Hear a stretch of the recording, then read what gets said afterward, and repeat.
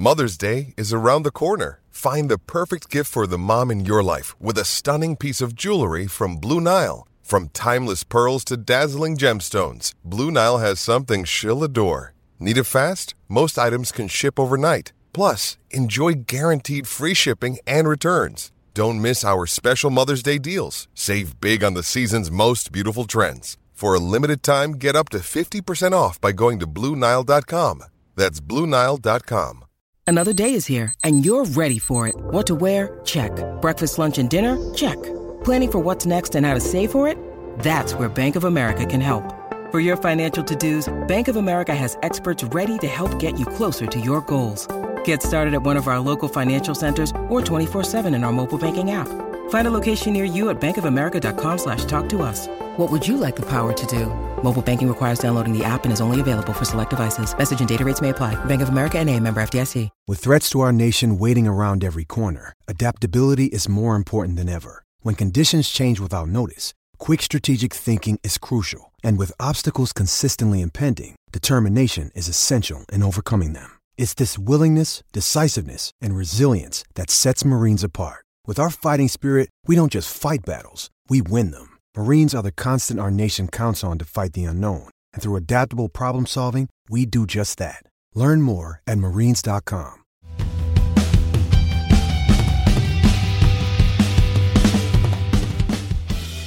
Good afternoon, welcome to the latest edition of the Manchester is Red podcast, filmed audio only and on location today. Myself, Tyrone Marshall, hosting with Samuel Luckhurst. We are in a bar/restaurant near Old Trafford. It doesn't need any more publicity, so I'm sure you can guess which one it is. We've just been to the Manchester United press conference at Carrington and their open training, and we are heading to Bayern Munich's press conference and training shortly. Bayern Munich holding their press conference at the amenable time of 5:15 p.m. A lesson for United there when they go away in Europe and hold theirs at 8 p.m.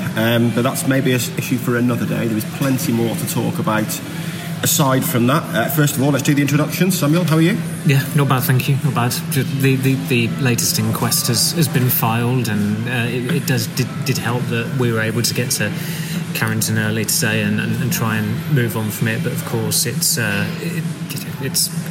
United this season. We've become so used to it. The last time they played Bayern, they were reeling from a home defeat where the opposition scored 3 goals, and this time we're previewing another Bayern Munich Man United game where United have lost at Old Trafford with the visiting team scoring 3 goals. So that really does, I suppose, the fact that that's bookended their Champions League campaign gives you a good idea of how their season's panned out. Yeah, I think 5 opposition teams have now scored 3 goals at Old Trafford this season, which tells you all you need to know, really.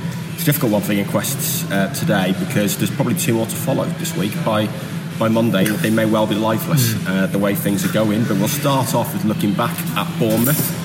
10 years to the day since David Moyes, the iconic Manchester United tweet about David Moyes saying they need to improve in several areas, including creating chances, passing and defending. It showed that they need to improve in several areas, including creating chances, passing and defending, didn't it? I mean, it was a historically bad day. Yeah, it was an apt way to commemorate that tweet.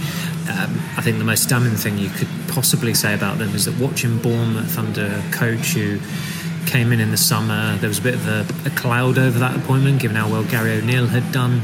I think there were some stories maybe a couple of months ago about Iraola where one would construe it as the cliched dreaded vote of confidence because they hadn't won, they struggled to win any of their first few games, but they were terrific. Bournemouth, it's very easy, and of course we obviously have to be critical of United because we're focusing on United, but Bournemouth were absolutely terrific almost from kick-off.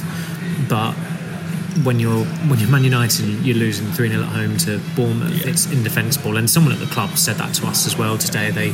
They noted the negative commentary and the negative coverage in the wake of that, and they know that there is absolutely no point trying to take umbrage with any of it because pretty much all of it will have been warranted. It was a really strange start to the game. That Bournemouth had kick-off and they booted the ball straight out for a United goal kick. And from that goal kick, United struggled to play the ball out from the back. There was a back pass from Luke Shaw, I think, to Onana. Solanke intercepted it. He made a bit of a meal of it going down. And then a few minutes later, when United were in an identical area and Fernandes plays not a great pass to McTominay. McTominay's caught on his heels. Lewis Cook is straight onto it, gets the cross in, Bournemouth score. You go back to that earlier passage of play and you think that is actually more significant than it perhaps should have been at the time. And Ten Hag said it repeatedly post-match how sloppy they were starting that game, and it was the polar opposite to how they started against Chelsea. I think on Saturday they had 3 attempts on target. It's the stat said they probably had that many in the first 10 minutes against Chelsea. They started like a house on fire in that game. They were right on it. But we didn't, certainly speaking about it on the Friday podcast, when United win a game, you're conscious that you've got to be unless it's a pretty tepid win or a turgid win. You want to focus on the positives. That's the way it goes. And Gary Neville said this. He said, looking at the wins against Everton and Chelsea, you don't want to be perceived as being negative after a victory. But we did all feel after those games that there were issues about those wins. Everton, the issue was the first half. United got pummeled, but somehow didn't concede, and they were 1-0 up through a wonder goal. Second half, game management excellent, clinical. Against Chelsea, they did dominate Chelsea. Absolutely, they were by far and away the better team. The scoreline did flatter Chelsea, but also Chelsea had 4 or 5 glaring to good to great chances. And when you're conceding that many chances to a team as chaotic and disjointed as Chelsea, who are probably the worst team who've played here this season, and Bournemouth have been one of the best teams who've played here this season, you are asking for trouble unless you address that. And there was a big reason why they played as well as they did against Chelsea, and that's because some of the demotivated players were dropped and they had motivated players in the team. And it really starts from the front. When you've got Anthony Martial on the team sheet as starting, the Bournemouth defenders will have looked at that and thought, great, this is exactly what we want. And it was really, I'm sure we'll get into it, I get why Ten Hag is doing it to an extent, but Martial checked out of United mentally a long time ago, and he looked, I hesitate to say he looked broken when he came off, because it's happened to him already this season, being cheered off after he's been substituted. But why Ten Hag is going down that road is beyond me. I know he doesn't want to overtax Højlund, and I know Højlund's not scored in the Premier League, but he gives you presence, he presses. The team play better when Højlund's in the team, whether he scores or doesn't score. And unfortunately for him, when he has scored this season, they've always lost. But you certainly can't hold that against him. And really, although it was 2 changes, wasn't it? Because I think Reguilon was the only other one that came in, and that was enforced where Lindelof was injured. And okay, Varane, you'd start Varane over Reguilon and keep Shaw at left back. That was questionable. And Reguilon he's eager, he's energetic, but he's not a good defender, and he's certainly very gettable. But it's just amazing how 2 changes, which is not a great amount of changes, and this time of year rotation has to come into it. In a month you've got 8 games, but those 2 changes can have such a dramatic effect on the team, and the drop-off was drastic. And when it comes to player rating scores these days, they was nowhere near my worst, because unfortunately watching United this season, these kind of performances and these kind of defeats have become par for the course. So we've all become used to it, and I think the alarming thing for United is that there might be 1 or 2 other similar defeats, as you alluded to earlier, this month alone, never mind this season. Yeah, I mean, inconsistency was a pretty common word in the press conference today and at the weekend, but it feels like it's their good performances that surprise you at the moment rather than their bad ones. You kind of expect them to play like they did against Bournemouth rather than expect them to play like they did against Chelsea. And you mentioned the start to the game there. I mean, the Chelsea game, within the first 40 seconds, I think, McTominay, Fernandes and Amrabat had all flown into tackles. They pressed Chelsea aggressively. They set the tone. Against Bournemouth, they were sleepwalking. And I said to someone before kick-off against Bournemouth on Saturday that game against Chelsea set the standards for aggression and intensity that they had to match for the rest of the season. They couldn't match it in the very next game. And against Chelsea, they had a common cause, I guess, to rally behind. They had a siege mentality, which we've been over countless times now. We know what it was. Yeah. And they played like that. They played like they were angry about something, like they'd been, something had got them going. And then on Saturday, they played like nothing had got them going. And McTominay said in the press conference today that the reason we're not controlling games is because too often the opposition are more athletic and they're running more than us. I mean, that is inexcusable, isn't it? That they can't follow those standards of aggression and intensity from one game to the next. And he is impeccably placed to comment, because normally he is one of the most robust athletes in the United squad. He does almost always put a shift in, but this season even he was accused of not running against Bayern Munich. I mean, you can say accused, the footage spoke volumes. He did stop. Whether it was a mental thing or whether he was carrying something, nobody knows, but the footage of it was pretty damning. And again, Ten Hag said today, it's a condensed programme, and he alluded to, aside from Lindelof, other players being doubts, and of course Martial and Rashford didn't train. They didn't feature in the open session that we were present for. But other teams they might not be winning every game, but there is a level of intensity or a level of intent that they're showing where the supporters accept that. Newcastle got pummeled twice last week against Everton and Tottenham. I know there was an exchange one of their fans had with Trippier after the defeat at Bournemouth last month. But looking at Newcastle last week, I don't think anybody's looking at them thinking they're not trying. They had opportunities in the games, but they are quite depleted in places, and they're having to adjust to a new schedule where they've not been in the Champions League for 20 years or whatever it was. You can forgive that. And also they did turn up against United, which is of course is going to go a long way with Newcastle fans. But with United, I mean, the win, draw, lose columns speak for themselves. 11 wins, 11 defeats. I think inconsistency, it can be quite a tame word, because you could be in the top four and still inconsistent. I don't think it quite does United justice, because they have, Simon Peach said to Ten Hag at his post-match press conference, it felt like a new low, and Ten Hag didn't take umbrage with it. I think in terms of the defeats this season, they probably have played worse collectively than that, but this as a scoreline, it was the worst, because it's Bournemouth. Bournemouth had never won at Old Trafford before.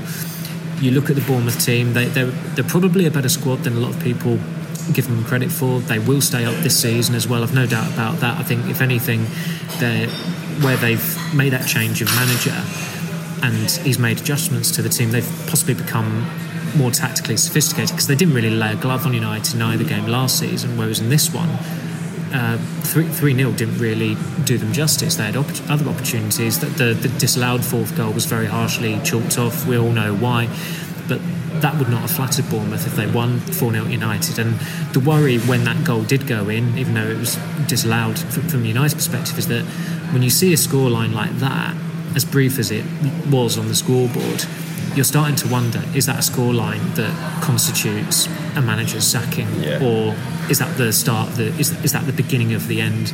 We had that with Solskjaer. You were going week by week. Is this a defeat that constitutes a sacking? Yeah. The fact that they are back in that territory already, or in danger of nearing towards it again, has to be a worry for the current power brokers and the future power brokers whenever the hell this minority stake is ratified and the structural changes are made. So, and it was absolutely the worst preparation possible for an absolutely mega week against two huge clubs, two clubs who United have got very rich histories with, an awful lot riding on both of those games as well. And this time next week, if you're a United fan and they've beaten Bayern Munich and Liverpool, it'll be probably the biggest shock of the season. Because certainly going into both these games, you speaking to Manchester United fans, there are some that are not so much dreading the game against Bayern Munich, but the Liverpool game, because of their recent form at Anfield, that is one to dread. And maybe a bad result can prompt a reaction, as it has done a couple of times this season, but that has been overplayed a bit by Ten Hag. He's repeatedly stressed the win against Burnley, the win against Brentford, the win against Fulham. They didn't play well in any of those games, and the games they have played well in, you look at them and you think, there are a lot of caveats with these. As we said, Chelsea they're more shambolic than United this season. Everton played well for a half.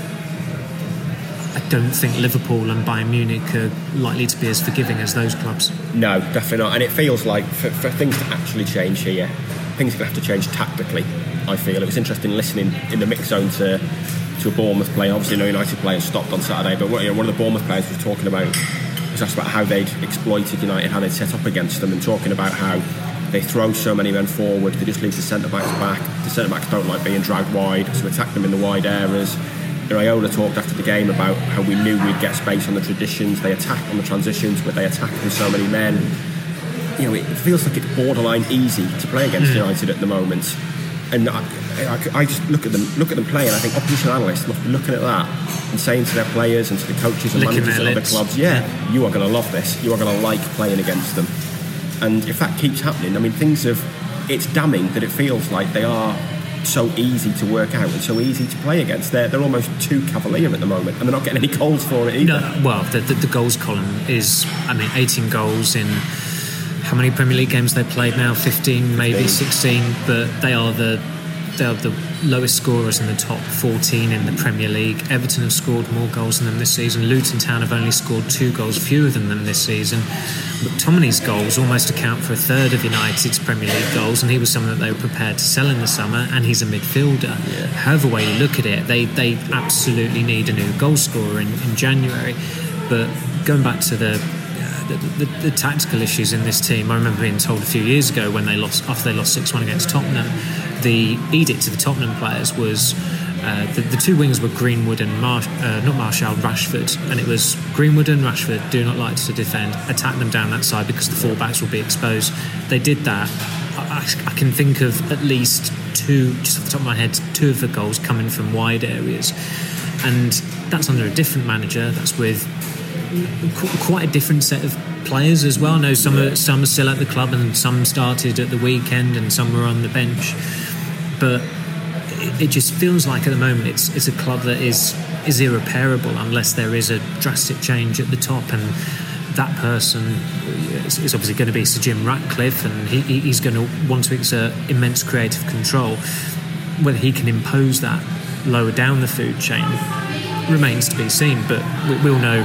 We've spoken chapter and verse about how driven he is, and I think he's already gone on record as saying like the prospect of failing at Manchester United is too much to bear. You can't fail in that position, so in some ways that's got to be reassuring for the club.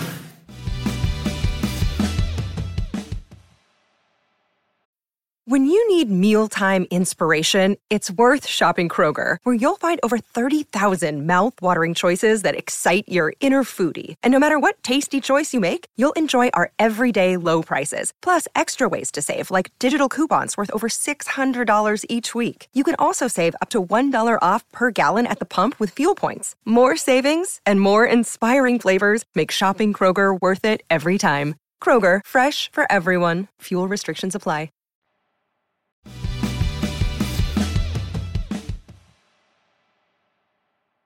In the meantime, I don't think there's a great deal he's going to be able to affect in terms of change this season. You're already looking ahead to next season, and look, people at the club are talking about using the word salvageable about this season. It's not them being. I don't think that's them being doom lords. I think that's them being realistic, because that is the challenge now. Realistically, they will win at the very most 2 cup competitions if they were to end up in the Europa League. You've got the FA Cup as well, but we all know that what constitutes success, it goes beyond a trophy. A Manchester United manager's last game in charge was an FA Cup final. They won it and he was sacked 2 days later. That's how brutal it can be in football, and he was also Dutch and lasted 2 seasons, so it's a bit of an ominous omen for Erik ten Hag. But what was quite telling was at full time there were a gaggle of players heading for the tunnel who seemed to be getting specifically booed by those who remained, and as Ten Hag approached the tunnel, those boos noticeably subsided and made way for polite applause. So I think that does help Ten Hag. The match goers are still behind him. I think they accept that there are players there who've outstayed their welcome, who are not good influences, who need to be turfed out at the earliest point possible, and that they should go ahead of the manager. And I completely agree with that. When Jim Ratcliffe comes in, cleaning house is going to be absolutely a priority, but I wouldn't necessarily say start in the manager's office. That said, things can change extremely quickly, and sometimes there are results that leave a manager's position untenable. Absolutely. That's all for the first part of the Manchester is Red podcast. We'll be back after the break to look ahead to the Bayern game. Welcome back to the Manchester is Red podcast. We've both been at Carrington this lunchtime for United's pre-match press conference. For once, I guess the player was more interested in the manager. Some honest stuff about McTominay. I mentioned in the first half about his comments about not matching the athleticism and the running of opposition teams. Also interesting at the end when he talked about the almost the sacking culture, I guess, that managers have paid the price when results have ended up like this recently, and how that needs to change. And he said it's the player's responsibility, but he also admitted the dressing room has been toxic in the past, and claimed it's not the case at the moment, that a lot of the recent complaints have been misinterpreted. I mean, it was interesting stuff from him, wasn't it? It was, and it also prompted our esteemed colleague Neil Custis to start singing Britney Spears' Toxic from 2004, which is not something I thought I'd ever expect to say on a Monday after I've been at Carrington.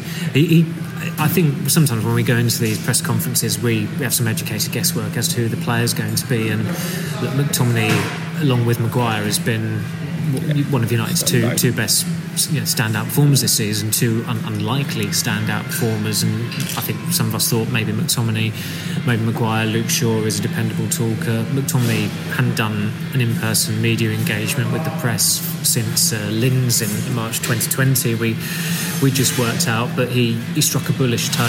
I think he's a good given the circumstances. He was a good representative for United to put up, given that he's an academy graduate. He's a boyhood fan.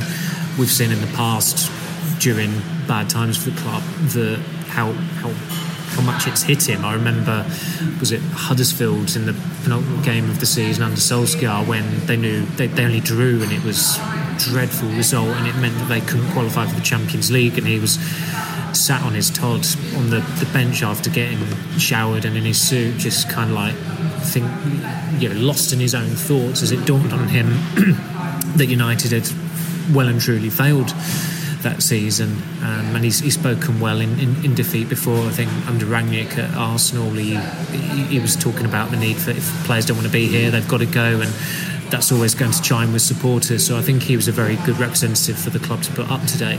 And it was interesting during training as well that certainly not since the Ten Hag's first pre-season tour have we been that close to watching United train, doing a ball work session as well. Sometimes they just run in front of us, they're doing shuttle runs, or they're stretching, and it's mundane. You're literally just doing a head count of who's there. But today it was actually insightful watching them during these pressing exercises, and it was quite a buoyant mood as well. A cynic might say, well, they've probably done that for effect, given the result at the weekend, and given some of the dissenters in the dressing room, who I should stress that they're not the majority. It's still very much the minority. But again, at the risk of harking back to last week, there were a couple of players absent today, and you wonder, does that have a bearing on the mood as well, and the harmony? But they were in good spirits, and there have been times where we have gone to Carrington, and the mood of the club will not have been particularly great at the time. I remember going there in Mourinho's last months, and during those keep ball sessions, it was not as enthusiastic as it was today. And Mitchell van der Gaag had quite an amusing few words for us when he asked the communications director, is everyone in today, referring obviously to last week's bands, and he was informed they were, and he said it was fine by him that everyone was in as well. So maybe it was our defenders all along. But things like that, they do, it's nice colour to glean, but it also it shows that they don't see us as as necessarily the enemy, or the evil presence on their premises, or the vultures hovering overhead. So it makes our lives easier if United do well, but it's an extremely challenging week, and Bayern Munich haven't lost a group stage game in the Champions League in 39 games going back to September 2017. So it's a daunting record to come up against, and the stars really have to align tomorrow night for them to go through to the Champions League. And from our perspective as well, we don't want them in the Europa League really, but you can absolutely see a scenario where somehow they do beat Bayern Munich, but they end up in the Europa League, and that could be history repeating itself. Literally, the only time they've beaten Bayern Munich, other than of course the utopia of the '99 final, was in 2010, and they went out of the Champions League because they went out on away goal difference in that knockout quarter-final tie to Bayern. So there's an ominous omen there that United could actually beat Bayern Munich for the second time and still go out of the Champions League. Yeah, I mean, financially they probably need the Europa League at the bare minimum, given how tight things are with FFP for them. I mean, Ten Hag was defiant again in his press conference. He often is at the moment. Said we can beat anyone. I'm not sure many people are believing that at the moment. I mean, can they beat Bayern Munich? I guess they probably can, but even if they do, it kind of feels like it needs a borderline close to a miracle, doesn't it? If United are 2-0 up against Bayern, say, and Copenhagen and Galatasaray are drawing, I mean, surely one of them has to win that game rather than draw and both go out. It needs such a strange set of circumstances for United to actually progress here. Yeah, I mean, the game of that group tomorrow night is in Copenhagen. I mean, that could be that could be a game of carnage, that, because we know what Galatasaray are like. I think the first game between those two teams, Copenhagen were 2-0 up in Istanbul. It ended 2-2. Copenhagen have been involved in some really entertaining games in this group. So if Galatasaray, it absolutely has the potential to be undecided until the very last second, and it's journalistically it's not great because we're going to be on tenterhooks, and unless United are well beaten, that's the only scenario where we can have our pieces all filed and it's all boxed off. But I think Bayern's result of the weekend, and watched some, I should add, YouTube highlights, so it wasn't like the whole 90 minutes, but it did seem like that there's an element of that 5-1 defeat at Frankfurt being somewhat misleading. They did have good chances at good times, and then the game seemed to just get away from them. And when Bayern are thumped like that, it's probably the worst thing that could have happened for United, because they're going to be motivated going into this game. You look at their squad, you know most of the names. It's not a weakened squad. I don't think it's going to be a weakened team last night.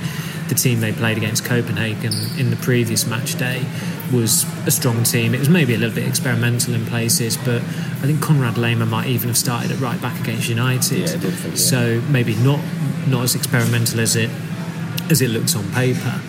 And Bayern are a ruthless team. I don't think that they're going to just turn up and think, we'll just go through the motions against Manchester United. I don't think they're built that way as footballers or as a team or as a club. That would be anathema to them, and they've got a hell of a record against United. Of course, everyone remembers, you think of Manchester United, Bayern Munich, everyone of course thinks Barcelona 99, that final. But aside from that, Bayern's record against United is impeccable. They've only lost the one time, and that was a victory in defeat, because they went through on away goals that evening in 2010. It just feels like such. I think most of us would have had a lot more confidence in United had they, of course, won at the weekend, had they not lost as badly as they did. But it feels a long time, and it will only have been last season since United had a big win against a big team where they actually performed. You're maybe going back to Barcelona in the second leg. And it was, I mean, those two ties were absorbing. That was an occasion that really did live up to the billing. It was actually probably quite even over the course of the 180 minutes that they played against each other. But United were unlucky not to win in Camp Nou. They were worthy winners at Old Trafford, and so you're probably going back. That's 10 months now, so that's a long old time. And everybody, I think, a lot of fans have noticed that since the League Cup final, there has been this gradual drop off. Yeah. It did start last season, but it was masked by finishing third and getting to an FA Cup final. And unfortunately for United this season, the drop off they've nosedived, really. I mean, it's the first time in their entire history, as far as I can make out, that they've lost 6 games at home in a season before Christmas, which is, when you're talking about 145 years of a club's history, that is pretty extraordinary, whatever the mitigation behind it.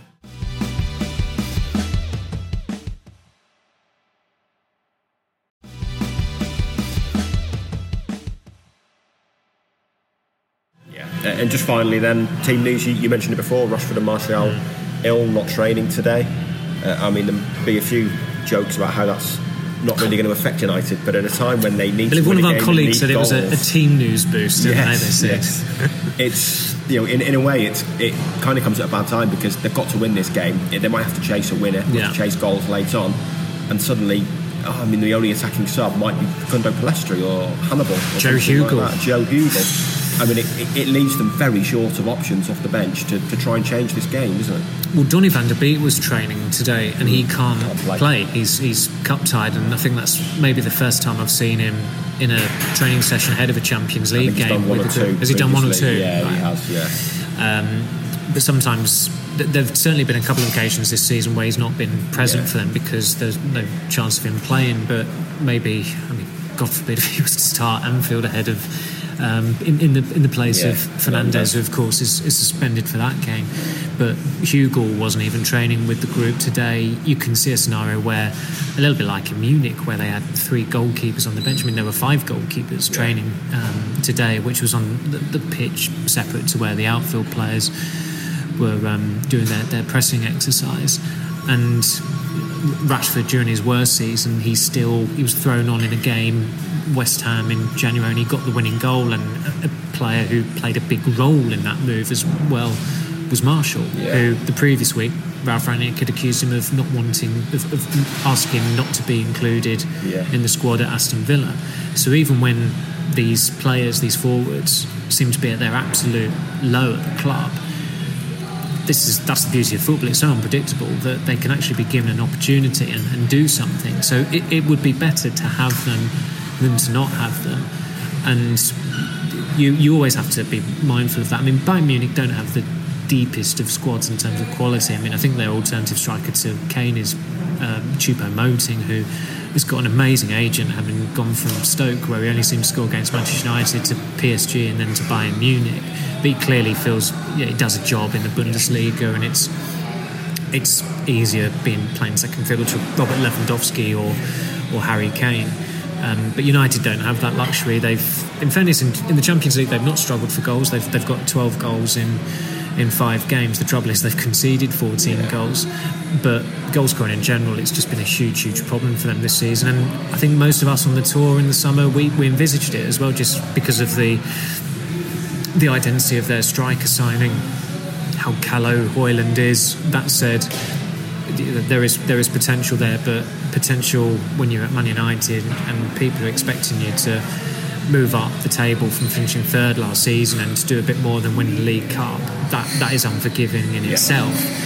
And so if things are going worse, and they've gone very badly so far, you're on a sticky wicket. But in fairness, it was highlighted, I think, by Ian Wright on Match of the Day at the weekend. I think he dug out Dalot for that, smacking the ball on the side net. I didn't realise how bad it was at the time, but looking at the replay, it was appalling. And in fairness to Marshall in Istanbul, there was another one where Dalot somehow didn't pick him out, where Marshall made the near post run, he didn't get the ball, and somehow Galatasaray gave Palistri that chance, and he didn't take it either. So it's going to be one of those nights that if they are to win United, it wouldn't surprise me if it's another one of these unlikely scorers. It could take that, and unfortunately for them, it still might not be enough. But selfishly speaking, I hope that they're either finish 2nd or finish 4th, just because I think we're all sick and tired of the Europa League, even though it has the carrot of you can win a trophy, you can get into the Champions League. It doesn't stir the soul quite like the Champions League anthem. No, it doesn't, but it might be needed for Champions League qualification. Revenue, the way this Premier League season is going, as well as the money. Right, that's all for this edition of the Manchester Red podcast. We'll be back in the studio on Friday to look back on the Bayern game and preview the Liverpool game. Hopefully we will have something positive to talk about. In the meantime, please leave us a 5-star review. Remember to like and subscribe to this podcast, and we'll speak to you again on Friday.